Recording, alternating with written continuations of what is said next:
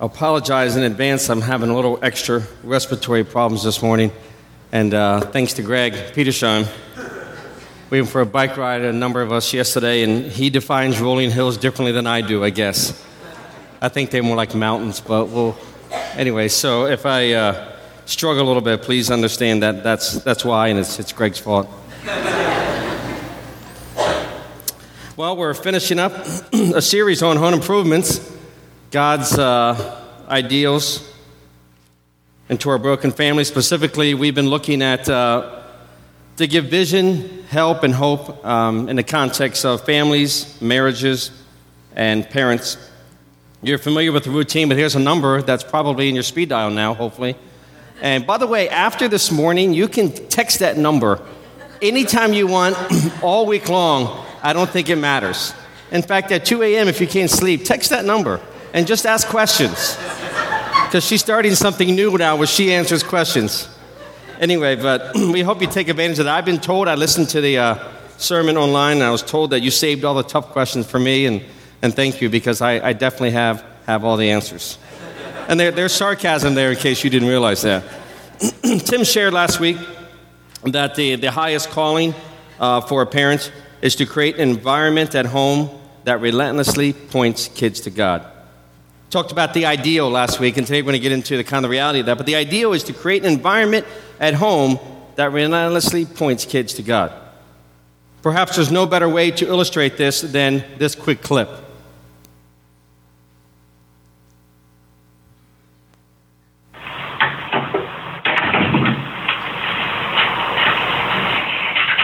Beaver, you know the real reason you're being punished, don't you? Because I made you and Dad mad. No, because you played over at the new house and you told those lies about the dog biting you. I guess so. Beaver, it's telling lies that gets us into trouble. You'll always be safe if you tell the truth. And anyway, even when you think you're getting away with it, God knows you're lying. How? Oh, because God knows everything. He's seen everything. Right through the roof? Right through the roof. Okay, yeah. We've come a long ways in television, haven't we, over the years? Well, I don't know about you, but I didn't grow up in nor did we have a Leave It to Beaver type family. So how do we aim for God's ideal of of creating an environment at home that relentlessly points kids to God when we have all different types of families?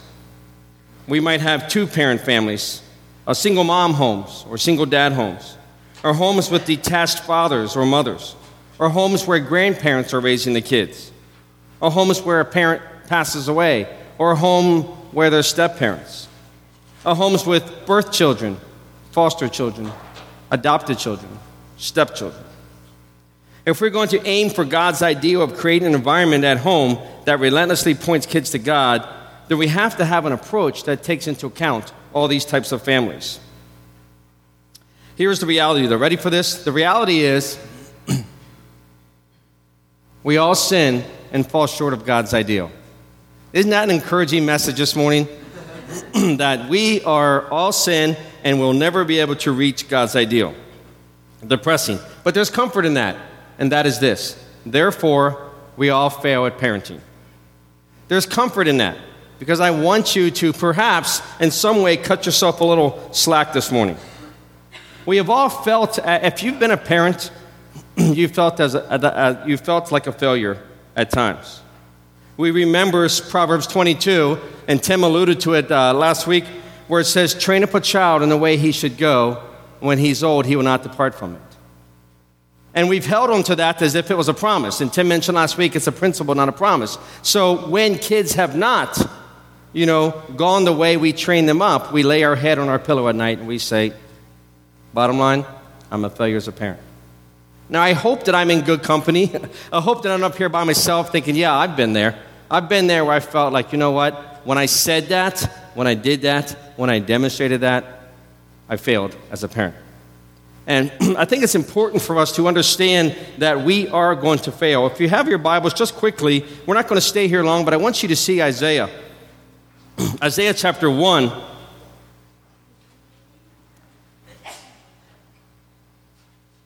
Isaiah chapter 1, verse 2 says, "Hear, O heavens, listen, O earth, for the Lord has spoken." Here's what he says. "I reared children and brought them up, but they have rebelled against me." Wow, here's the God of the universe saying, I parented these kids, this nation in the way they should go, and then they rebelled against me. And so I find comfort in this verse because I say, wow, I'm in good company. Because according to this, God is saying that I parented you, but you didn't listen to me. I think it's important for us to hold on to that as we talk through this morning, because there's times when every one of us has had the pain of feeling like, God, why did you have me be these kids' parents? Because apparently I can't do it. But from Isaiah 1, we see that there's no guarantees.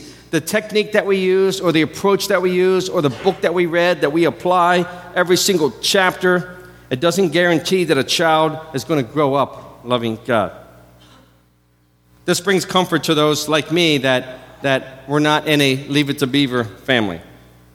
This means, by the way, that regardless of the type of parents, whether they be two parents, single parents, or the type of children, whether they be birth, foster, adopted, step, or even strong-willed or compliant children, regardless of all this, we can still aim for God's ideal. And that's because it is more about who we are than about what we do or how we do it. Now, I tried to get catchy on Facebook, so I talked about the secret of parenting. And the secret is there's not a certain formula or a technique that we can use that's going to guarantee that it's going to work. In fact, that it's more about who we are.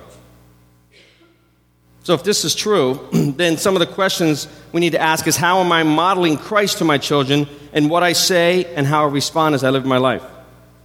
By the way, that's consistent with Deuteronomy 6, where God tells the nation of Israel to impress these things upon your children, to talk about them basically all day long. So as a parent, we ask ourselves some of these questions. What makes me happy? What makes me sad? What makes me angry? What do I value? How do I handle emotions, relationships, pain, joy? The answer to these questions will determine how we parent and what biblical worldview we are teaching our children. Understand, this is not how we typically measure parenting. Oftentimes, we measure parenting by a kid's ability to follow the rules. If you have your Bibles, if you would, go ahead and turn to Luke chapter 15. If you don't have a Bible, there's one in the pews, and you're welcome, by the way, to not only use that, but take that home. In Luke chapter 15, you know the story, the parable of the lost son, parable of the prodigal son. And as you know, this father has two children. One of them has decided to take his inheritance and go out and live in rebellion and squander all of his wealth. The other one has stayed home and has worked the fields and has done everything the father has asked. And if that's all we knew of the story, then we could ask this question: which son was a better son? Which son better understood what the father was trying to teach them? And the answer would be the older son. Right? Because externally, he had followed all the rules, he'd done all the right things, and he's the kind of kid that you can, write about in your Christmas letter and just talk about the joys. He's the kind of kid that you can Facebook about. He's the kind of kid that you can look at him and say, wow, I'm so proud of my son. He's done everything I've asked. But if you read on the story, and if we look at Luke 15 and we start reading verse 28, we see a different situation. The younger son has come and he's decided, as you know the story, he's decided that he's hit rock bottom. He's got to go back to his dad and say, listen, I'm not worthy to be a child. Please just make me one of your slaves. And the father welcomes the son and decides, let's have a great big party. And then in verse 28, the older brother became angry and refused to go in. So his father went out and pleaded with him. But he answered his father, look, all these years I've been slaving for you and never disobeyed your orders. Yet you never gave me a young goat so I could celebrate with my friends. But when this son of yours, who has squandered your property with prostitutes, comes home, you kill the fattened calf for him. My son, the father said, you are always with me, and everything I have is yours. But we had to celebrate and be glad because this brother of yours was dead and is alive again. He was lost and he's now found. As you look at this passage, you begin to understand that the older son actually never really got it. And he was doing all the right things. So it looked like when you lay your head down on your pillow at night, parents, and you're kind of thinking through the day and the month and the years, and you're like, wow, I've just done a great job. Look at my son, how well he's doing. But what you see in this is that perhaps it's the younger son that gets it the most. Perhaps it's the younger son that realizes and comes back and has a true relation with the father, where the older son has done all the right things for all the wrong reasons.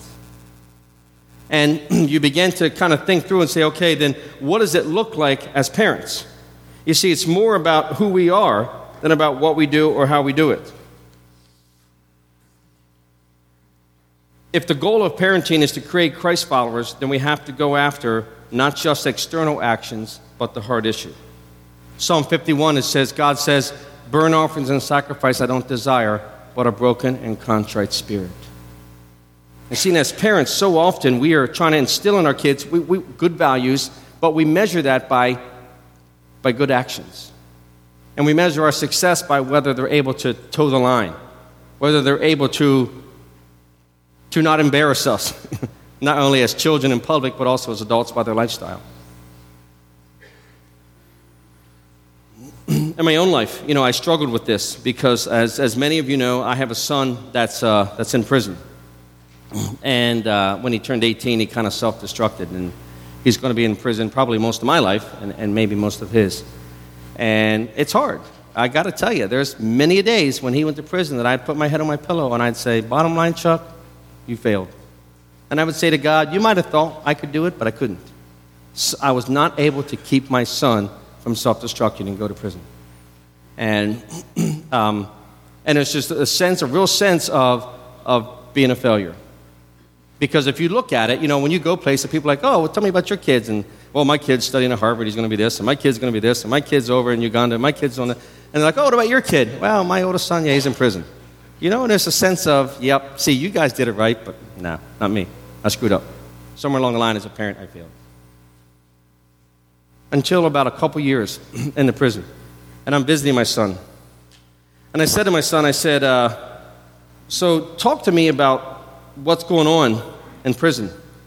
And why don't you ever seem to get in fights? Because, if you watch enough TV, prison, you're always beating each other up. And he said, Dad, inmates ask me that. My inmate friends ask me that all the time. They say, Joe, man, why don't you beat people up? Why don't you stand up for yourself? And here's what he said. He told me, I tell them that's not how my mom and dad raised me. He said, my mom and dad raised me, that's not how you handle conflict. That you don't fight, that you let God fight your battles. And I was like, Claudia and I were sitting there, we're like, oh, so maybe we did pretty good. Maybe he got it. Maybe he understands what life is all about. Now, do I wish he wasn't behind bars? Absolutely. But I've come to realize that the things that we taught him, the value system that we ingrained into our children, that even though his actions caused him to be where he is today, that it's serving him very well in the context of prison. I wish it was a different context, but you know what? I pray that my son is the best prisoner that prison ever had because of what he knows about life by watching his mom and his dad. And so it's not so much about the techniques. It's not so much about having kids, as it says here, that it's more about who we are than about how we do it. And then also this. It's not so much the kind of parent we are, but the kind of Christ follower we are. So what makes you happy? I asked that a while ago. What makes you sad? What makes you angry? What do you value? How do you handle conflict? How do you handle disappointment? It's our kids watching us in those areas that causes them to understand what it means to be a Christ follower. It's not about the techniques. It's not about holding on to a formula or a good book or a conference or anything. Not that any of those are bad. But that's not what God's idea is for a parent. God's idea for a parent is to model to your kids what it means to be a Christ follower. You see, if ideal parenting relentlessly points kids toward God, then as a parent in a broken world, the more I focus on who I am in Christ, instead of what or how I parent, the better I can parent. Let me say that again, that's not on the slides. As a parent in a broken world, regardless of the type of parent or regardless of the type of children, the more I focus on who I am in Christ instead of what or how I parent, the better I can parent. You see, it's a condition of the heart. And I want children, and we all want children that understand the heart issue, not just the rules or the guidelines or the proper way in which you're supposed to talk or respond or live. That requires me as a parent, no matter what type of parent I am and what type of kids I have, it really crosses all those. It requires me to pursue emotional, healthy spirituality. It requires me to say, as a parent, maybe the greatest thing I can do in parenting is to walk close to God and allow my kids to see that. And so, as parents, we will fail. It's hardwired into us to fail. How do I handle my failures? How do my kids see me when I've blown it and I wasn't as nice to my wife as I should have been? Now, it's nice when you have an autistic daughter.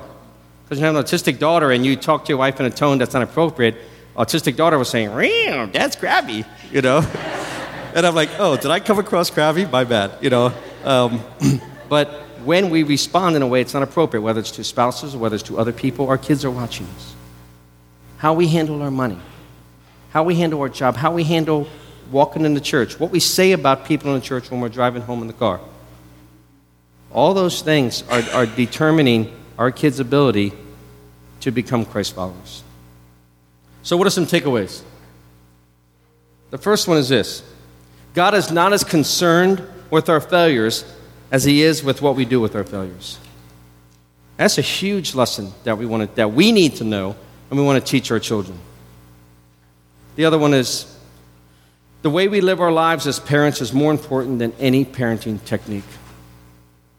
And then the third one, strive for obedience of the heart over obedience of rules.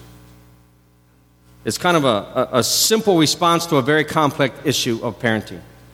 But what I want to get across is this: we are going to fail. Just know it's coming. But it's not so much about that we didn't use the right technique, but it's more about who we are as people. And if we want to relentlessly point our kids to Christ and have them be Christ followers, then we have to be a Christ follower.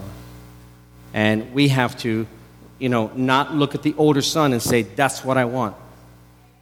But instead, and God forbid, it has to be that way, but if the younger son has to go off and live in rebellion, but if we instilled in them the right value system, then hopefully that they'll hold on to that. So at this time, I'm going to have Tim and Joel and Shirley come up, and we'll answer questions. I'll leave it on these takeaways, since Shirley usually says, I hoped you kept on that last slide.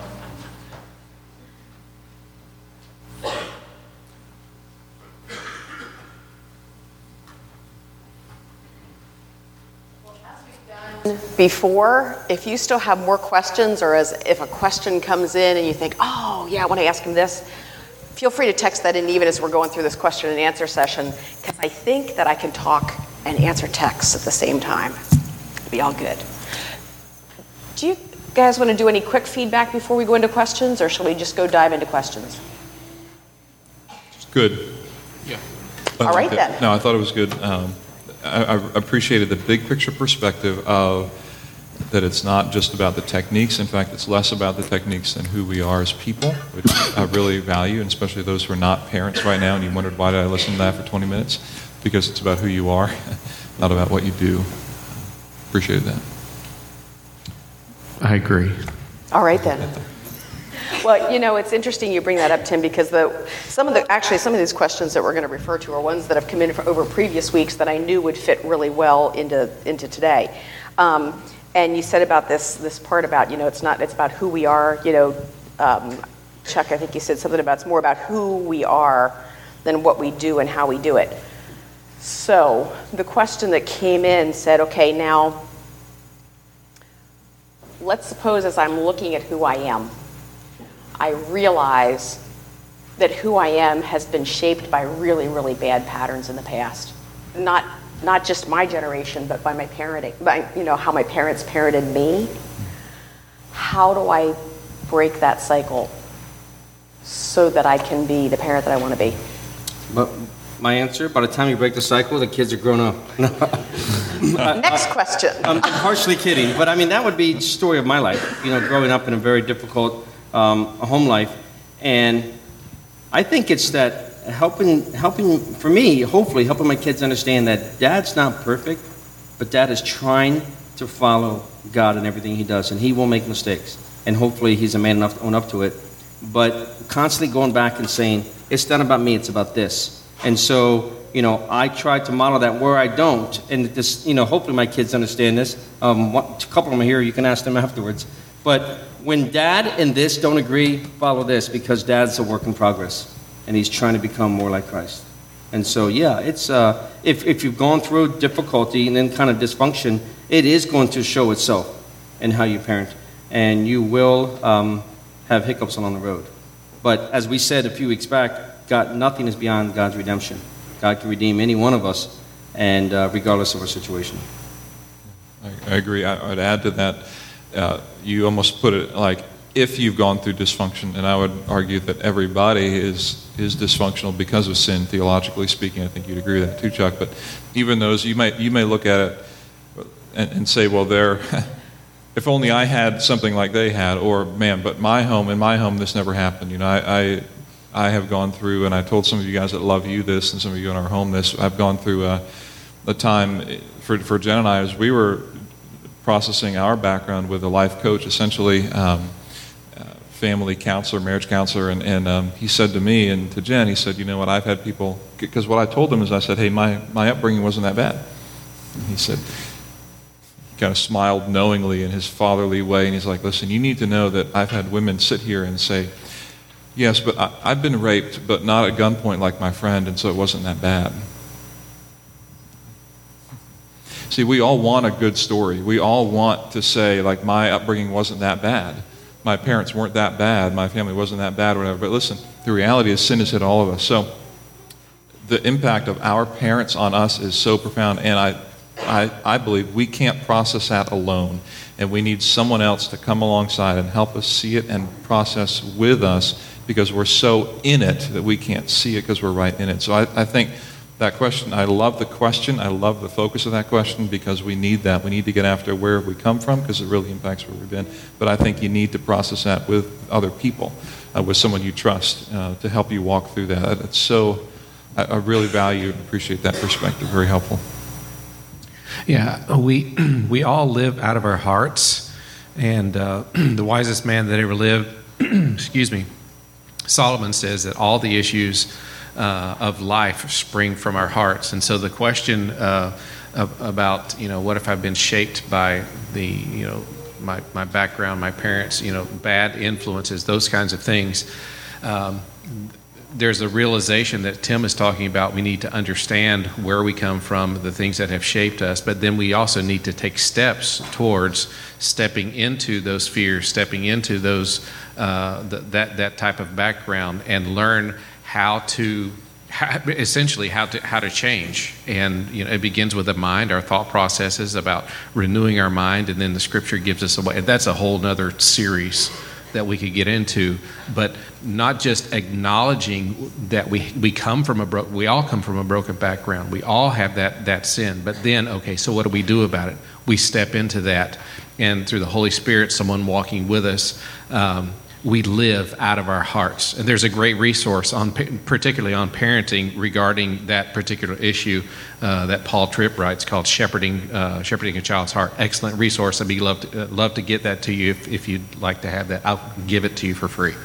Run the title past him again. Shepherding a Child's Heart. By Paul Tripp, right? Yeah, we don't have time to unpack it, but I think what they're saying, and kind of what I'm saying, is there's two types of growing up in dysfunction. There's the outwardly rebellion that the younger son did, and then there's the inward rebellion that the older son did.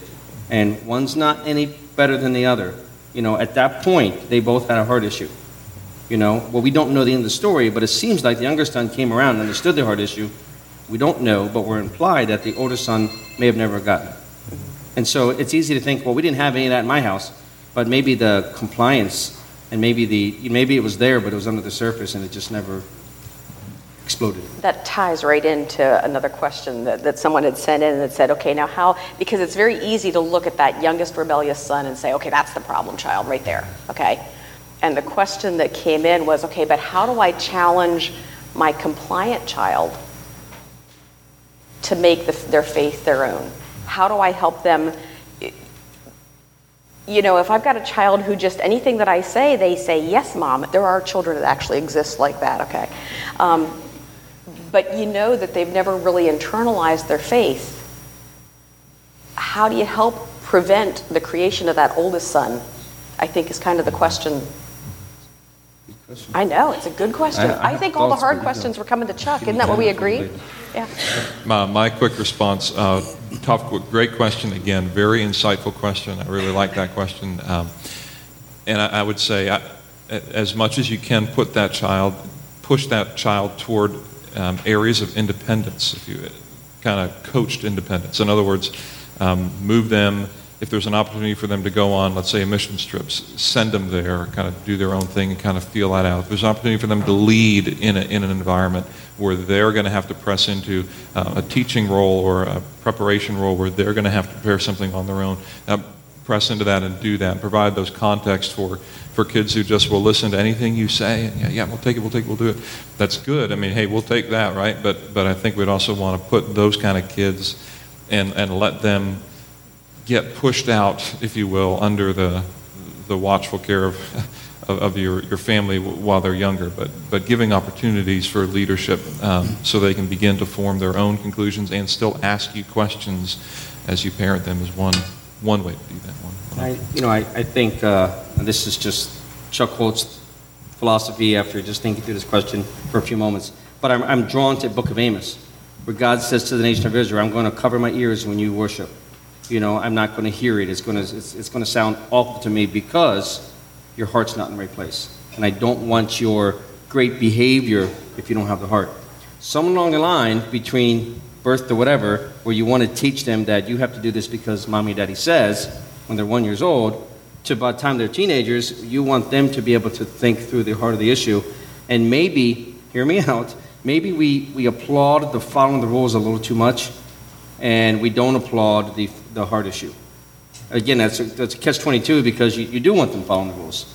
But are our kids growing up thinking, Mommy and Daddy are proud of me if I do X, Y, Z, or Mommy and Daddy are proud of me also when I had the right heart issue, even though I might have done the wrong thing? Well, maybe then within the helping them create the right heart, you also teach them to ask the right questions so that the faith becomes their own. Maybe. You sounded like you. Well, a thousand different directions, but the home should be the place that is the safest for the children, and so allowing them to make mistakes and then point out with them and walk with them about the heart issues.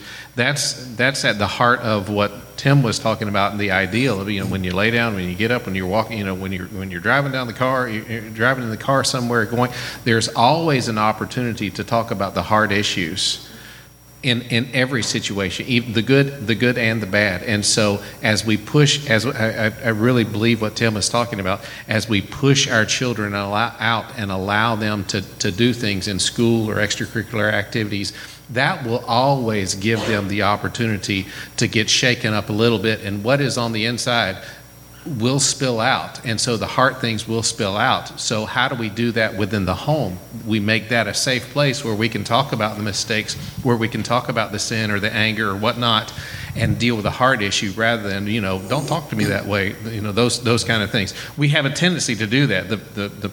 Especially the fathers, to respect me, those kind of things. But that home environment, pushing the kids out, giving them the opportunity for the heart to be revealed, and then in the home environment deal with that in a safe way. And can I just add one practical thing before you add your thing that you just wanted to add before I stepped onto your words? Okay.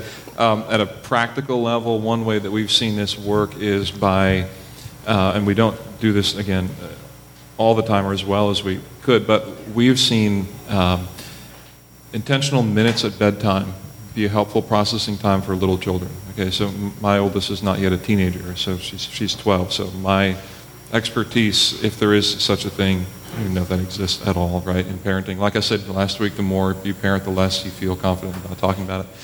But what we've seen is that in those moments at bedtime, or when life is kind of quieting down, when there's intentional time, even just 5-10 minutes, given at bedtime where the parent doesn't rush out of the room, there's times when the brain starts to slow down and process the day where these big questions come up. And you kind of want to leave, and all of a sudden it's like, I'm so tired. But yes, let's talk about why, why prayer works or doesn't work. And now let's talk about sin and why everybody's a sinner. Let's talk about, what happens to people who never hear about Jesus. Do they really go to hell or whatever? I just want to go to bed. But those are some helpful moments if we can create those times. Again, 5 minutes, 10 minutes at the end of the night to do that. Yep. And I'd like to tell you that as the children get older, that time gets later at night. I'm sorry, it's just true. And at some point, they don't want to talk to you about it. But what I like to do is kind of swing the pendulum, what Tim said, and what do you do when you have a teenager that is living in rebellion? And I'm not saying I certainly am not the corner market on how to handle that, but I think sometimes as parents we're afraid to teach them that cause and effect, so we want the fall to be too light, so we allow them. And I would just encourage you that, for me, the hardest thing I ever had to say was to my son, well, there's the door. If you're not going to do it this way, then you can leave. Now, he wasn't 13. Hear me out. Does that work when they're 7? Knowing 6, that, 5? it might. Try it. But what I mean is, knowing that when he walked out that door, it could be that he self-destructs. But I have to stand before God someday, and I want God to be able to say, how come, I do not want God to say, how come you kept giving in whenever they pitched a fit, whenever they whined, whenever they manipulated. And as parents, it's so easy to not, as they become teenagers, we don't want the battle. We don't want the struggle. And so we kind of, if anything, we kind of say, okay, I'm just going to choose my battle, so go ahead and do that. And they learn that we're sending different messages. And I would just encourage you, if you have a teenager that is living in rebellion, that we have to be consistent. Because that's who God is, and that's what God's word is. And they have to know that we love them and we care, but we have to begin to teach them cause and effect. And if you go out and do this, there's going to be consequences. And sometimes as parents, we're afraid of that, and maybe we're afraid because it'll make us look bad, so we kind of let them get away with it. And I'm not sure that that's helping them understand what a true Christ follower is, because it doesn't work that way in real life. And when they're young, you're so used to protecting them. It's very, very hard to get to the point where you're allowed to, where you say, oh, but maybe my best step is to not protect them today. And that's hard. How do y'all feel about having lunch today? Because I got more really good questions, and I think you said 2:30? 2:30 is fine. Yeah. Okay. All right. Then here we go. This one also was one from another week, and I think it probably will apply to a lot of us in a lot of ways. The question came in saying, how do you do this parenting thing when you've got blended families with different beliefs? However, I think personally I'd like to stretch it a little further, because I think that applies to a lot of us. Some of us may have married someone whose personality, whose temperament, whose perspective on parenting is very different than ours. So I don't think it's even just a blended family issue. I think we all kind of struggle with that from time to time. How do you consistently parent well when you have very different perspectives, either on faith or on parenting? I didn't say they'd be easy questions. Yeah. There's a good book written by James Dobson. I'm kidding. I'll talk foolish to give them time to come up with something profound. All right, how about that? Is that different than normal? I'm confused.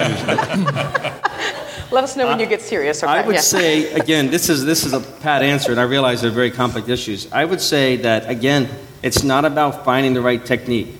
Those are difficult waters to navigate when you have different cultures coming together or you have different belief system, and it is not easy. You bring a lot to the table, and I would, again, say, rather than, I don't want to answer with, well, here's 3 techniques or here's 2 things you do, but constantly go back to God's Word as a parent, as a husband and wife, or if you're, well, in this case, you're talking about a husband and wife.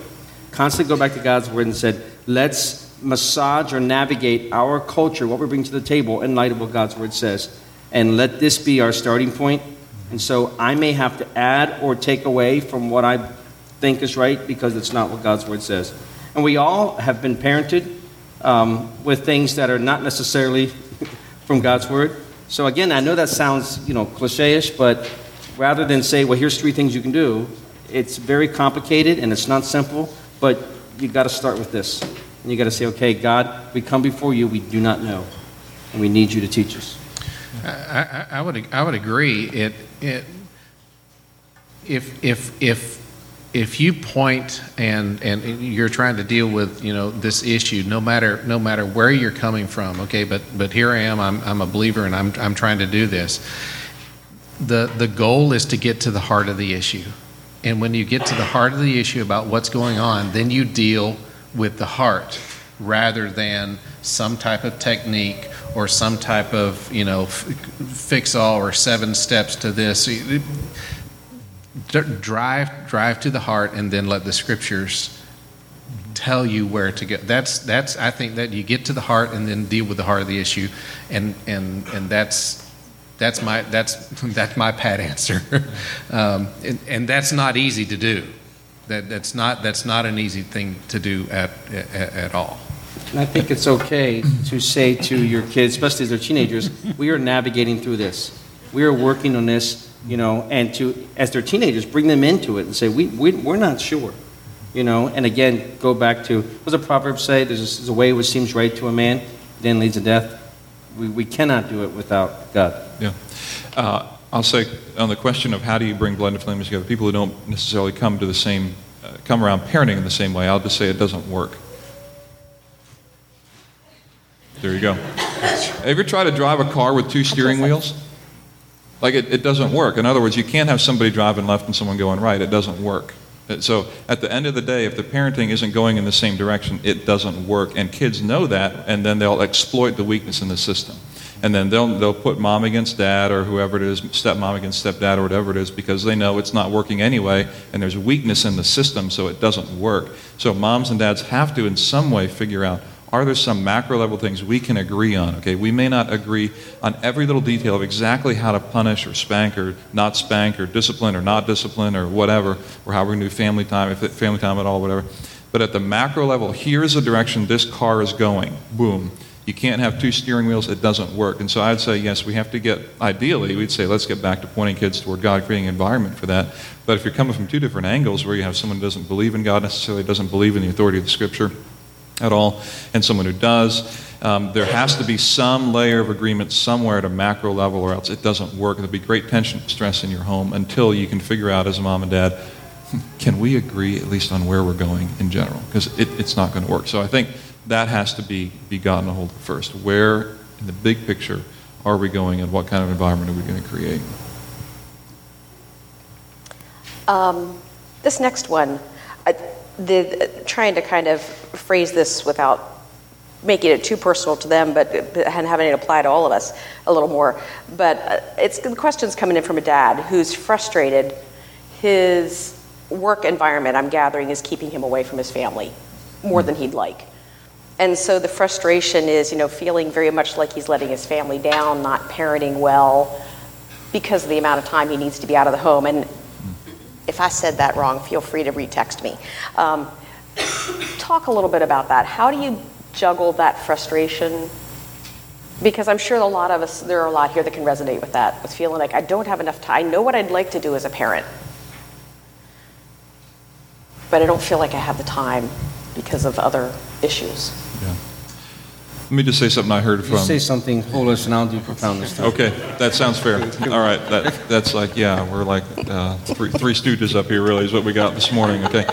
I heard this, credit to Andy Stanley on this at Catalyst Conference this year. He talked about the reality of parenting and the importance of it, okay? So I'd say to the question asker there, good stuff to wrestle with, and I don't think you should resolve that tension too quickly. I think you should stay in that tension and fight for what you think is most important, because Stanley said this, there's really only one unique role you have in this world.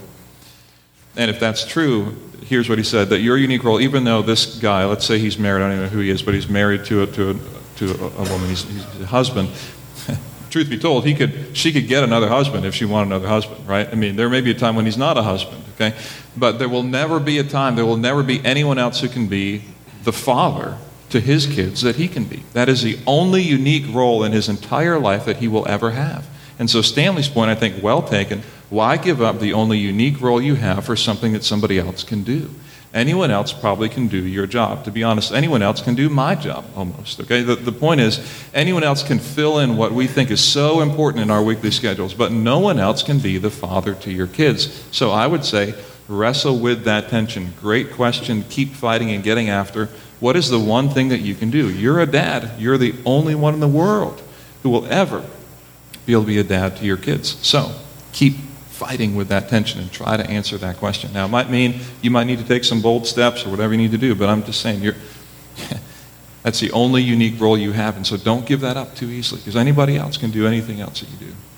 Yeah, I heard someone else say the similar thing, but he came out and was a little bit more bold in what he said. He said some of you just need to downsize, for the sake of your kids, for the sake of your family, downsize, get a new job or something like this, because the role that you've been called to as far as parenting is concerned, when you're laying on your deathbed, it doesn't matter what kind, how much money you made, what kind of car you drove, what kind of house you had, and we all want to give our kids the best. We want to do that. We want to provide for our needs.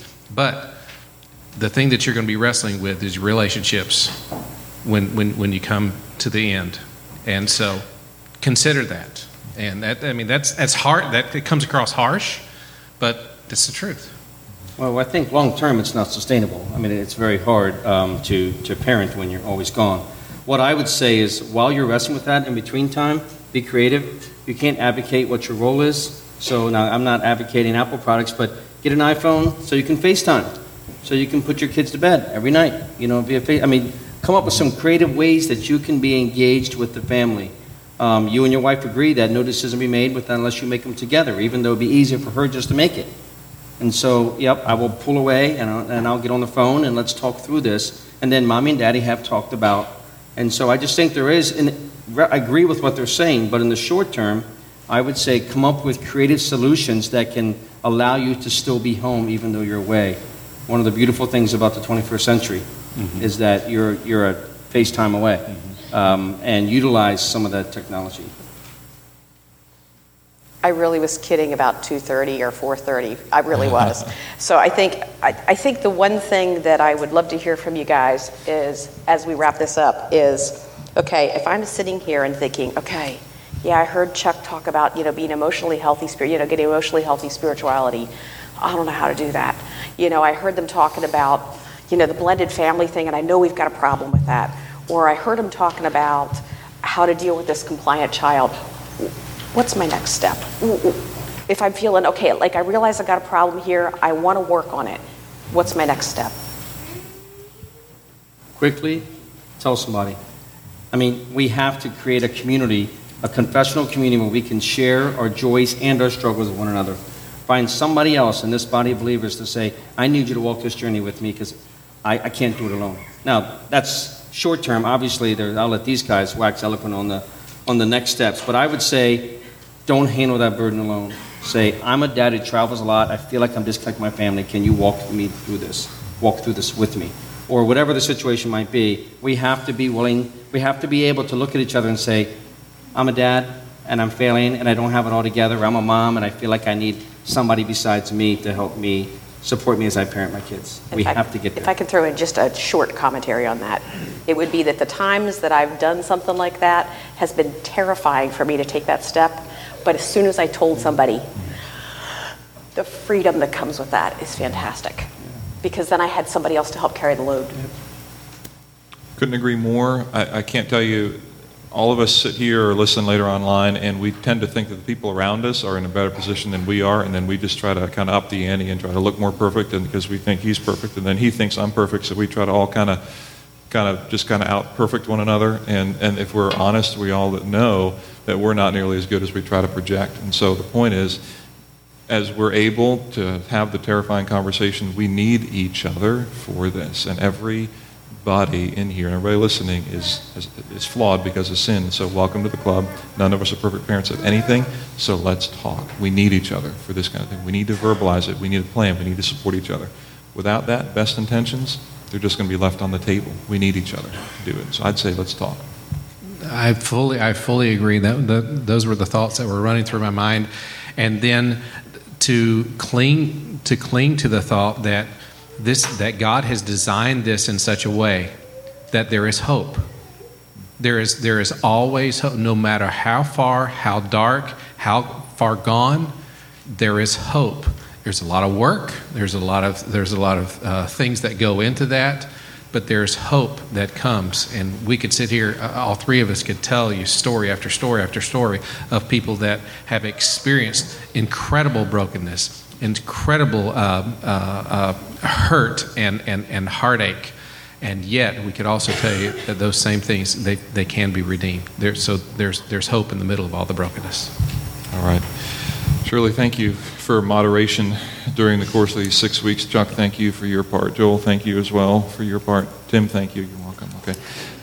Everybody's been thanked. There we go. And thank you guys for your part in this process too, for your interactions, sending in your commentary here to Shirley and engaging with us. At the end of the day, we've wanted to give vision, help, and hope for families, marriages, and parents. And so we want to be people who are continuing to kind of raise that bar high and say, man, there's more for us to get after, at the same time knowing, boy, we desperately need each other, because none of us will ever reach that standard, and none of us in this room or listening later will ever reach that standard without each other in the process. So let's talk, let's encourage, let's get after these things together. All right? All right. Let me pray for us, and then we'll keep rolling with the day. Father, thank you so much for the opportunity to be together over the course of these weeks discussing this stuff on this issue of family, marriage, and parenting. Pray for the young men and women here who are not yet married, not parents, not even maybe thinking about who they're going to marry or what that's going to look like, or whether even they can even have kids or what have you. But I pray for vision for them to see beyond what even some of their peers are, to have a vision of growing into a young man and woman who is a great dad, a great mom, a God-honoring wife and husband, one who gives in sacrificial love to someone else and makes much of the gospel in their home, and is constantly, relentlessly trying to point kids toward God in everything that they do. And Father, I pray for us as we fall short of the very standard that we want to hold, and we fall short every day, that you would give us the openness and the courage to be transparent with one another, to get the help that we need, which is all of us, the friendships that we need to support us in the journey as we work in our homes and our families and our marriages to honor you in all things. And so, Father, we pray these things thanking you and looking to you to be our strength. In Jesus' name we pray. Amen.